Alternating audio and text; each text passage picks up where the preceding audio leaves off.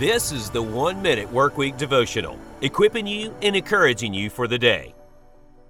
We're looking at the fruits of the Spirit as written by the Apostle Paul in Galatians 5:22 and 23. Today we'll focus on peace. Some days it seems as if everything and everyone is trying to disrupt our peace. From the guy on the road that deters your peaceful drive to work, a call that disappoints us, or we hear something on the news that is depressing. We're never promised a problem-free life. When things like that happen, take a deep breath and remember where your peace truly lies. Remember the words of Jesus in John 14:27.